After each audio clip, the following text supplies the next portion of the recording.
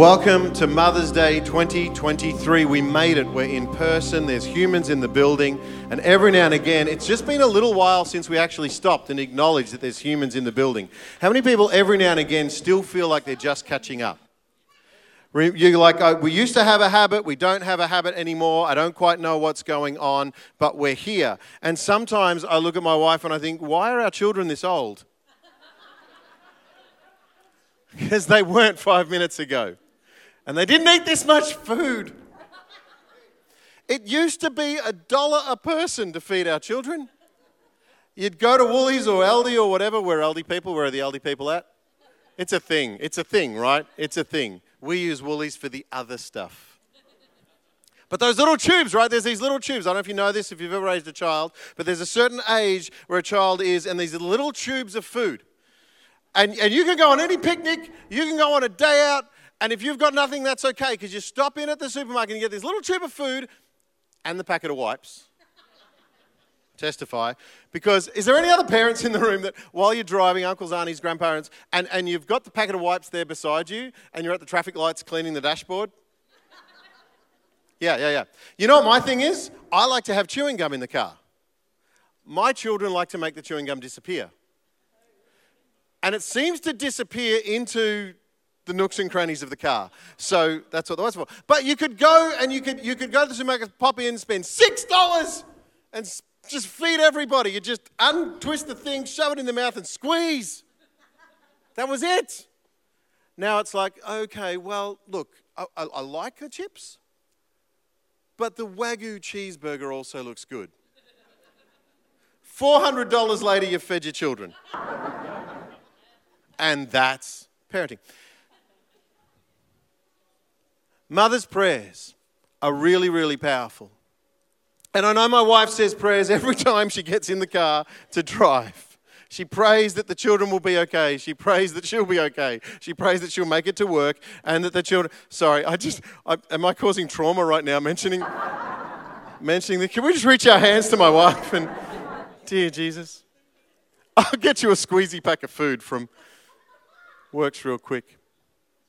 Mother's prayers are powerful. Grandmother's prayers are powerful. Auntie's prayers are powerful. It's an incredible thing. I don't know what it is, but there's something about that prayer that endures much.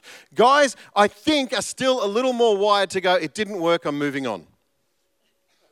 The girls in our life are like, nah, I'm pressing through. I'm going to keep praying. I'm going to keep asking. I'm going to keep seeking. I'm going to keep hoping. There are some magnificent prayers that are represented in our scriptures. Then when we look in the scripture and we see the Magnificat, Mary's prayer, when she sings and she sings over the story that the angel has told her and what is to come. And it's called the Magnificat because it is a phenomenal thing. There's another amazing prayer where her friend Elizabeth prays with her, and the scripture says she is filled with the Holy Spirit and her child leaps within her womb. There's this moment of absolute exaltation and beauty where a prayer and a promise come together. You might know from scripture the prayer of Hannah, who prays over her son Samuel, who was to become the prophet of Israel, and she prays firstly for a son, and a miracle happens and she ends up with a child, and then she offers that child back to the king and to the kingdom and a service in the temple. And there's an amazing thing that happens when a mother actually not only prays for but gives up the authority to lead it. It's a phenomenal thing. Parenting or looking after a child is just this process of holding on to them, guiding them, and just letting them go slowly. Yeah? And some of you, your mum still hasn't let go, and that's why you're in therapy. You're 45, move out. It's all right. You do what you got to do to get along. Hey, but here's the thing. There's power in those prayers. But here's what we can't do. What we can't do that we wish we could do is predict the future. We would love to be able to predict the future. If I pray this prayer, then that line will be followed, and this will be the outcome. If I just, steal the prayer of Jabez. Everyone loved the prayer of Jabez. Expand the large, enlarge in the tent and all the stuff. Here's the problem. There's a prayer of Jabez. If you don't know what it is, go to your Christian bookstore, buy a coffee cup. It's on there. But as I said to Pastor D the other week when we were talking about the prayer of Jabez, the problem is if you expand your tent, you know what happens? More people come into it. And so we have this kind of thing in life where we kind of want to share it and don't want to share it. I want to hold it together and lead it by myself. I want to be in charge of my own world, and I don't want these people to impact it. But then we love the other people, and we let the other people into our life, and they mess it up. And it's not fair. And you think, if only it wasn't for these people. We can't predict the future, but we need to let people into our lives. And one of the beautiful things about the community of Christ, about the church, is that this represents a whole lot of people who are willing to at least try to let others into our lives. Because the worst thing you can do is think that you are in control and that you are in charge. That's just a really fast way to crash your world. Really fast way. And so we get this picture of family in the gospel over and over. And we spoke through Easter of that beautiful picture of Jesus on the cross looking down and starting a new family when he says to Mary, this is your son John, and to John, this is your mother Mary. There's this phenomenal moment where a new family is created. You don't have to be related by blood. You don't have to be related through birth. You just have to open yourself up to the idea that another person could love you like Christ loves you. It's a dangerous thing because we are fragile. We are fragile, but we try our best to create community and create relationships that undergird who we are and give us a sense of self and give us ground beneath our feet. And that's why we should keep praying for and with one another. James chapter 4 says, it is a powerful thing. The prayers of a righteous person are a powerful, unstoppable thing. The prayers of a righteous person are a powerful and unstoppable thing. So here's the thing. Don't stop praying. Don't stop praying. The prayers you pray are powerful even if you don't feel it. Even if you're between the question and the answer and the mystery is just a little too great today, why don't you ring a friend and say, can you pray with me? Can you pray with me? If you're online right now and you haven't heard from us lately and you're thinking nobody cares about me, yes, we do. Please just write in the box right now, pray with me, and our hosts will pray with you. That's how committed we are to this idea of praying together and standing with one another. We can't predict the future and we shouldn't try, but we should keep praying and we should keep praising. Did you know that? Praise is a posture. Earlier in the gathering, Pastor Stan said, worship and praise is a full contact sport. It's everything of who you are. When I sing, anybody that's seen me sing knows my foot starts stomping and my body starts moving and I can't help it. It just happens and I have to breathe and the only thing I can think about is the song, and that's the beauty of a focused time when you're singing your praises and singing your worship. That's why prayer and praise go hand in hand. Whether you're singing it or not, you can sing a prayer, you can speak a prayer. It's all music to heaven. Yeah? It's all music to heaven. 7 years ago, we were at the obstetrician's office, and he was doing the thing with the jelly and the little duvamalaki. That's the scientific name for it. And he was doing a scan of Jodie's belly, and as he went, he just paused for a little bit too long. And anybody that knows what it's like, if you've had children, if you've lost a child in utero, there's a lot of emotions going on in that office. And he stopped and he paused, and it might have only been for a split second, but it was too long for me. And I said, "What's up?" And he looked at Jodie and I, and this is where medical professionals stop it with the jokes. Yeah. He looks at us and goes, "I'm just looking to make sure there's not 3.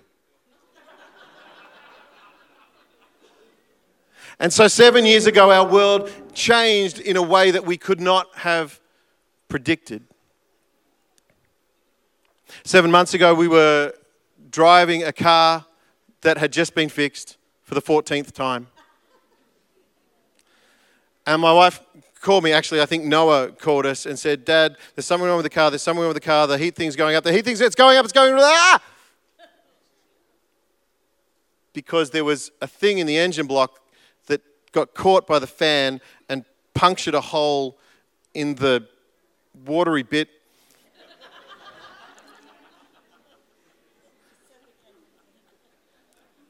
And I've been driving a moped ever since.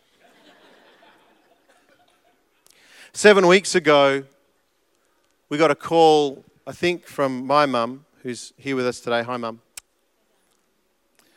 To say my grandmother had a fall. She's 90. That's never a good thing when you hear that. And she'd broken her femur. And she lives alone in a unit. And 7 weeks ago, we heard that, and we all started praying.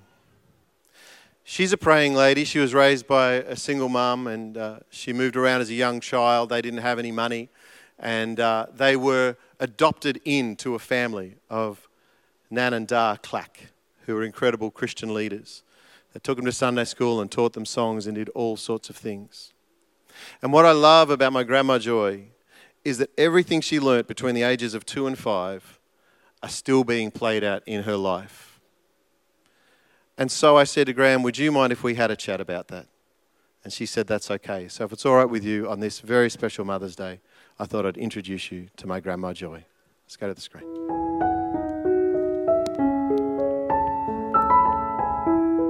Oh, cheers to you, Evelyn Joyce.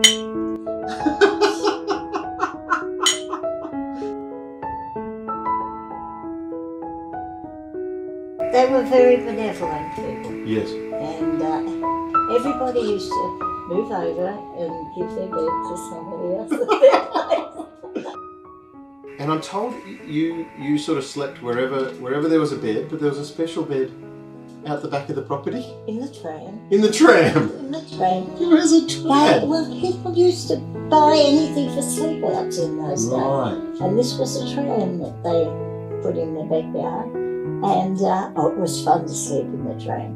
Right. Yeah. So it was a bit special to sleep in the tram? Yeah. How many people slept in the tram? Oh, and Nan had the teaching ability. She was not qualified in anything, I don't think, but she could do just about everything. You know, she was a real Nan. Yeah, beautiful. And in the morning, when you woke up, Nan would be up at 4 o'clock. 4 o'clock. And she had a prayer list longer than your arm. Yeah, and she used to say, I pray for you every morning, you know. It's a beautiful and a really incredible life story, their story, because they just, Nana would go to the drawer and say, well, now how much money we've got?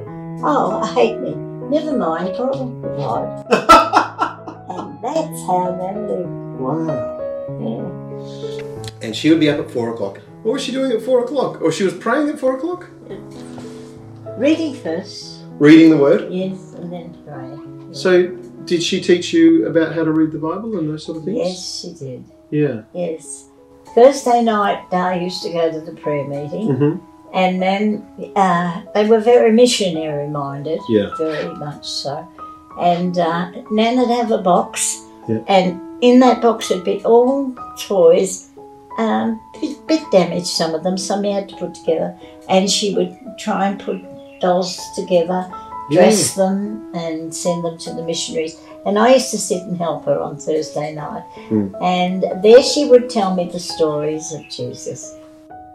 But the memories were so great. They at the Sunday school songs, I used to sing them, and yeah, it's great to have those memories. So you got married at what age? 19. 19. Yeah, 19. And you married Michael. Yeah. And you had how many children? 5. Oh, who'd have 5 kids?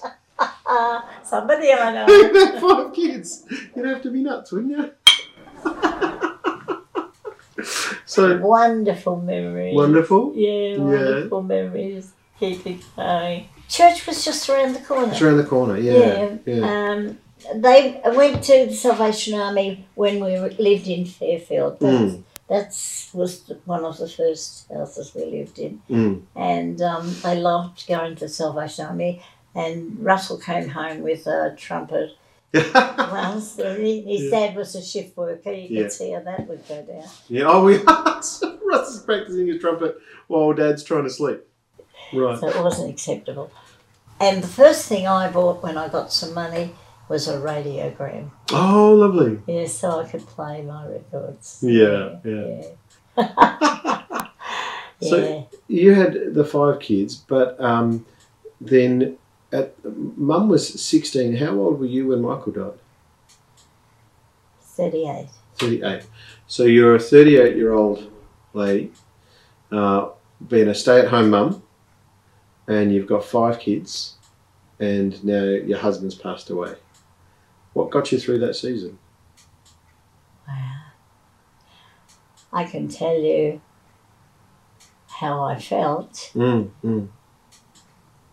I remember going into the bedroom, I got down on my knees and I said, Lord, I do not want to live.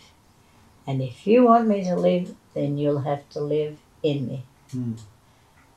And I don't know how, but I got in. I was contacted by some lovely people, and I went round to the Baptist Church. The Catholic priest came around. People were just so lovely. And even the local pub collected. And what they didn't know was that there was nothing in the bank. There was no insurance. There was nothing. And so God actually provided the first meal for us. That's incredible, isn't it? How did you survive the next little while? Do you remember? Was it singing? Wow. I used to sing as often as I could in the house. All the old choruses and the old hymns. Yeah. I loved the hymns. I still do. And I notice a lot of the young fellas are borrowing words from the hymns. Yes, they are. And they are, because they can't be bettered, I don't think, Yes, and I had a great memory of the things that of my childhood. Tremendous. I still draw on those memories. Yeah. So just it was something that would just make you feel better. Yeah. Yeah. And it does. Still today? Yes. What do you love? When I was laying on that floor with a broken leg, all night, I thought of all the good things that God had done, and all the lovely words of the hymns. The hymns are just beautiful. Yeah. Is there one in particular that comes to mind? Beneath the cross of Jesus, I fain would take my stand. A shadow in a mighty land, a shadow within a weary land. It's beautiful words, and I can't remember them all. Yeah, shadow. Yeah, but so you just about 6 weeks ago you were in this unit, and sometime in the afternoon you tripped over 5 o'clock. 5 o'clock in the afternoon. You tripped over a mat. Yes. And you didn't do it by halves. No. So what did you break? Femur. Yeah. And so you thought, what I might do is just lie here for a little while. I tried to get up. I know you would have. I know you would have. But how long were you on the floor? Till 5 o'clock the next night.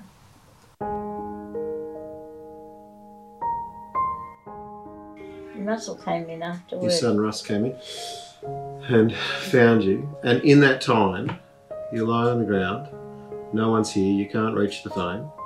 There's no alarm set off. And your mind's thinking of great hymns to sing. Yeah. I was. I Yeah. And I scooted around on that floor there, trying to find something to pull myself up with. And there was no end to the words of the hymns that were coming in. But these are the songs that were taught to you as a little girl. Yeah. Do you have like a favourite Bible verse? I love that one in Romans that says, "For the God of hope, may the God of hope fill you with all joy and peace in believing, that you may abound full of knowledge in the power of the Holy Ghost." So your name is Evelyn Joyce. Yes. But everyone calls you Joy. Joy. Because Joy was the name that Da gave me. Right. Yeah, he used to say our little joy bells, he called me, And they taught me all the songs. Right. They used to stand me up on the stage and say, now I'm going to stand down here. This is dark. I'm going to stand down here and I want to hear every word you sing. So that's where I was taught to open my mouth to sing, not to, you know. Singing and prayer are the two things that have come through. Yeah. Yeah, they are too. And I keep telling even people out in the world, I say, if you're ever feeling down, sing. You can overcome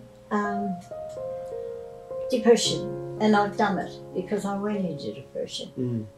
When you pray, you're a bit of a talking to Jesus kind of girl, aren't you? Just do. Have a chat. Yeah, I do. Do you have a list? No. I can't imagine you would. You know, I caught that disease from you. I'm not a list person either. No, I'm not a list person. But as soon as I think of someone, oh yes, yeah, pray for them too, or her, or whatever. So there's certain things, you know, God seems to tell you to pray. And I know that, like, when I look at you and the faith you have, I would describe your faith, and forgive me if this is the wrong way to describe it, but I would describe it as a simple faith. It is. You try not to complicate. Oh no, complicate, please. Do you know my favourite song that you wrote? Mm-hmm. Ever I Will Praise You. Oh. I love it. Yeah, that one. Because, therefore we will not fear. Yes. Though the earth give way, the mountains fall into the sea. The mountains fall into the sea. Yeah. Every nation know your name. Because the chorus is, ever I will praise you. Yes. Ever I will sing your praises loud. Ever I will trust you. Ever I will trust your guiding hand. That's beautiful. When we've been there 10,000 years, bright shining as the sun, we've no less days to sing God's praise than when we first began. Yeah. Keep it simple, Stu. Keep it. I love you. I love you. Well, this is my Grandma Joy, and I love her dearly. And it's lovely to spend some time with you. But yeah, if you could pray for us, that'd be great. I will. Okay. Heavenly Father, we just thank you. Thank you for who you are first. You're the great God, the only God, our one and only Saviour. And Father, I just pray for the churches, all the churches in Victoria first, because I believe that you want to move among the churches. And Father, I particularly pray for the Baptist down at Werribee. Father, I pray for their earnestness, their sincerity and their love. And I pray, Lord, that you will just pour out a blessing on that church, a big, big blessing, and that we may see the results of that blessing in people's lives. Father, I thank you that you start small in people's lives, and I pray that we will see many people come to know Jesus as their personal Saviour and put their requests in the Lord, because those requests you love to answer. Thank you, Lord, for who you are. Thank you for my dear family, my precious family. Thank you for Justin and Jody and the children. It's just so exciting, the things that they're doing. And I ask that you bless them absolutely to the max, Lord. And I thank you for all that they're doing. And that the little ones are being taught. It's just exciting. And we don't know just how much joy is going to come from all this, Lord. And we know that the joy of the Lord is our strength. Thank you, Lord. Amen. That's what I've lived on. My joy of the Lord is my strength. That's true. I know. You know? Lovely. The little boy that I used to play with down under the swinging on the rope. Fell over the tree and hit my head too many times. Well, it didn't hurt you. I don't know. You can still do some great things.